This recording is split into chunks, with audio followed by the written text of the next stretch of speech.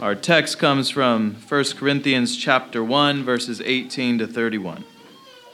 For the preaching of the cross is to them that perish foolishness, but unto us which are saved it is the power of God.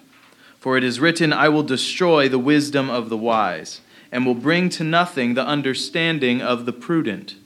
Where is the wise? Where is the scribe? Where is the disputer of this world? Hath not God made foolish the wisdom of this world? For after that in the wisdom of God, the world by wisdom knew not God. It pleased God by the foolishness of preaching to save them that believe. For the Jews require a sign, and the Greeks seek after wisdom.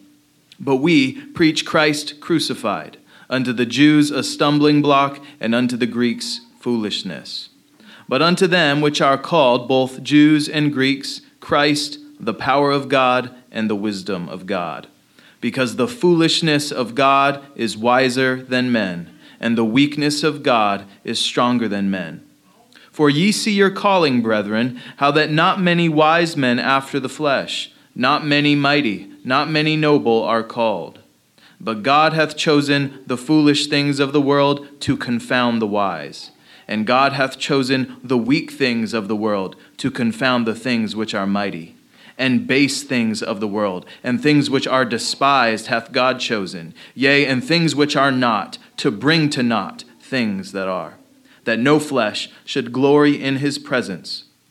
But of him are ye in Christ Jesus, who of God is made unto us wisdom and righteousness and sanctification and redemption, that according as it is written, he that glorieth, let him glory in the Lord. Let's pray together. Father, and now let the words of my mouth and the meditation of all of our hearts be acceptable in your sight, O Lord, our strength and our Redeemer. And amen. Amen. Please be seated.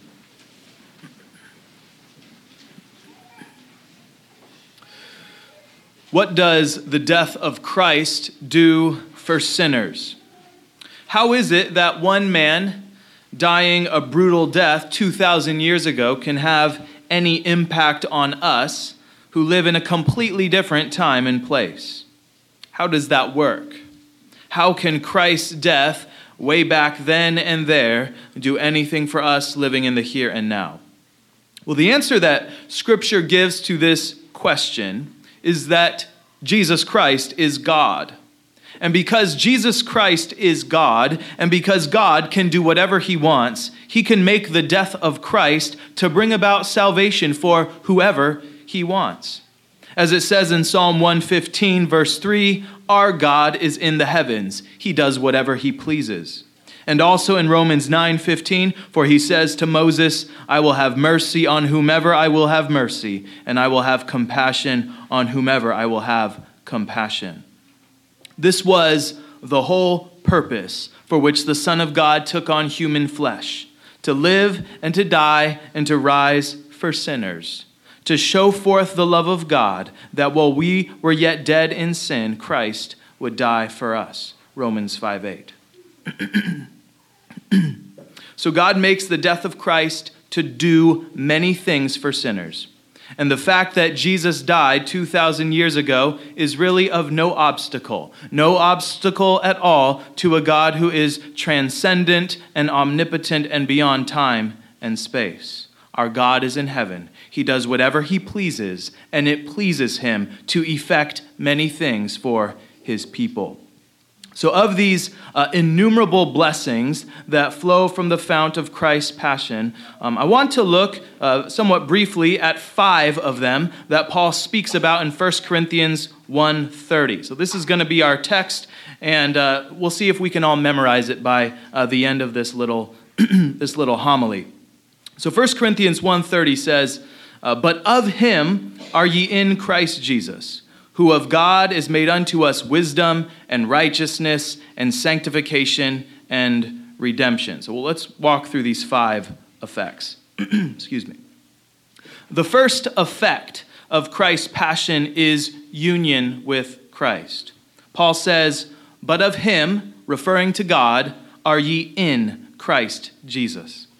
Everything that happens to us in salvation, from being born again by the Holy Spirit to being resurrected on the last day, comes to us by way of union with Christ. Salvation is a work of God's grace from beginning to end, so that the only thing you can ever boast in is to boast in the Lord. God's grace humbles us. God's grace saves us, and it is by the grace of Christ's passion that we are united to Jesus in his death. This is what Romans 6, 3-4 says. Do you not know that as many of us as were baptized into Christ Jesus were baptized into his death? Therefore were we buried with him through baptism into death, that just as Christ was raised from the dead by the glory of the Father, even so we also should walk in newness of life. So in baptism, God unites us to Jesus. The outward symbol signifies this spiritual reality of rebirth, of cleansing, of washing away our filth, of passing through the waters of judgment and coming out clean on the other side. Like Noah in the ark, God places us inside of Jesus and then shuts the door. And so wherever Christ goes, we go too. We are safe in him from the flood of judgment. So that's the first effect of Christ's passion. God unites us with Christ. He does this in baptism, and therefore we are able to die and rise with him. The second effect that Paul mentions is that Christ becomes our wisdom. Paul says, but of him are ye in Christ Jesus, who of God is made unto us wisdom. All of us are born fools. We are born at enmity with God and devoid of wisdom. Proverbs 22:15 says, foolishness is bound up in the heart of a child. The rod of correction will drive it far from him. So far from being born as wise sages, we begin our lives in utter foolishness. And we must be taught, usually by pain or threat of punishment, to do what is right. But Paul says that when we are united to Jesus and his death becomes our death, God makes Christ to be our wisdom. This means that we hold fast to him by faith and do what he commands, and in doing so, that changes us from fools into wise men. Whereas our first parents, Adam and Eve, sought wisdom according to the flesh, according to what was pleasing to their senses, good and pleasant to the eyes, God gives us wisdom another way. He gives us wisdom when we walk by faith and not by sight. God gives us wisdom not according to this visible world that is passing away, but according to the invisible world that is to come, which lasts forever. As Jesus says in Matthew 11:25, I thank you, Father, Lord of heaven and earth, that you have hidden these things from the wise and prudent and have revealed them to babes. So how does Christ become wisdom for you? By hearing his word as a little child hears and believes his Father. Jesus says, except ye be converted and become as little children, ye shall not enter into the kingdom of heaven. Matthew 18:25. A little child who hears the word and believes has Christ for wisdom. And it makes that little child more wise than all the doctors, lawyers, and teachers of our age who deny God and reject his Christ. It is the child that has become the wise men. As Paul says earlier in our text, it pleases God. It pleased God by the foolishness of preaching to save them that believe. Right? This is a foolish exercise we are engaging in. I say things to you, you believe it, and then we all go to heaven. Okay? That is crazy. That is the foolishness of how the gospel works. So believe, and you will have Christ for wisdom. The third effect of Christ's passion is that Christ becomes our righteousness. He says, but of him are ye in Christ Jesus, who of God is made unto us wisdom and righteousness. Paul says of the Jews in Romans 10 that they being ignorant of God's righteousness and going about to establish their own righteousness have not submitted themselves unto the righteousness of God. For Christ is the end of the law for righteousness to everyone that believes. The Jews, like many people today, tried to build a ladder to heaven. They used the law and they used their efforts to keep the law as the materials to build that ladder, not knowing that the only place that ladder could get them was down into hell. Being ignorant of God's righteousness, they went about trying to establish their own righteousness. And it is very much the same today.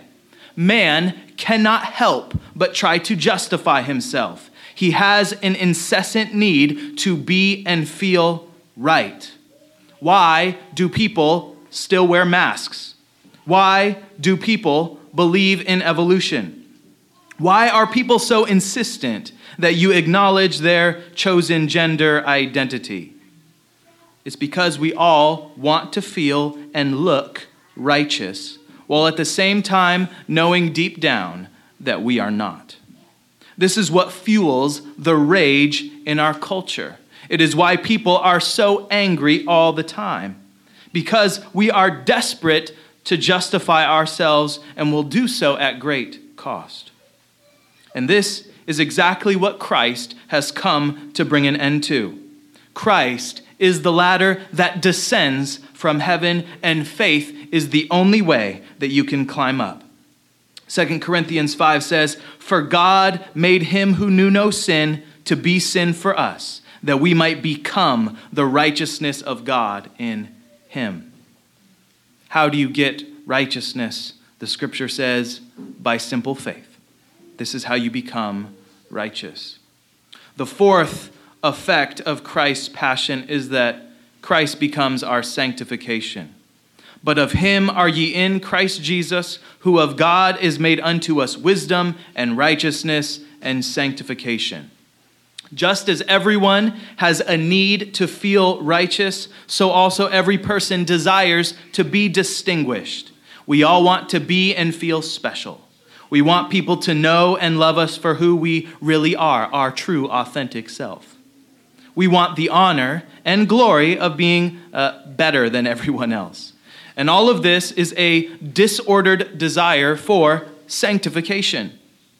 Sanctification is distinguishment. To sanctify something is to set it apart from common use for special use. And when Christ becomes our sanctification, he gives us the most glorious distinction of all. That is, to become a vessel of his mercy. As it says in Romans 9:23, that he might make known the riches of his glory on the vessels of mercy, which he had prepared beforehand for glory. Men seek distinction through strength and smarts and feats of bravery. Women seek distinction through beauty or talent or how their children turn out. But when Christ becomes our sanctification, he alone becomes our grounds for boasting. As Paul says earlier, for you see your calling. You look around in the church and, well, not many wise men after the flesh, not many mighty, not many noble are called. And what does any of that matter when Christ has given us his nobility? When Christ makes us co-heirs and inheritors of this whole world with him?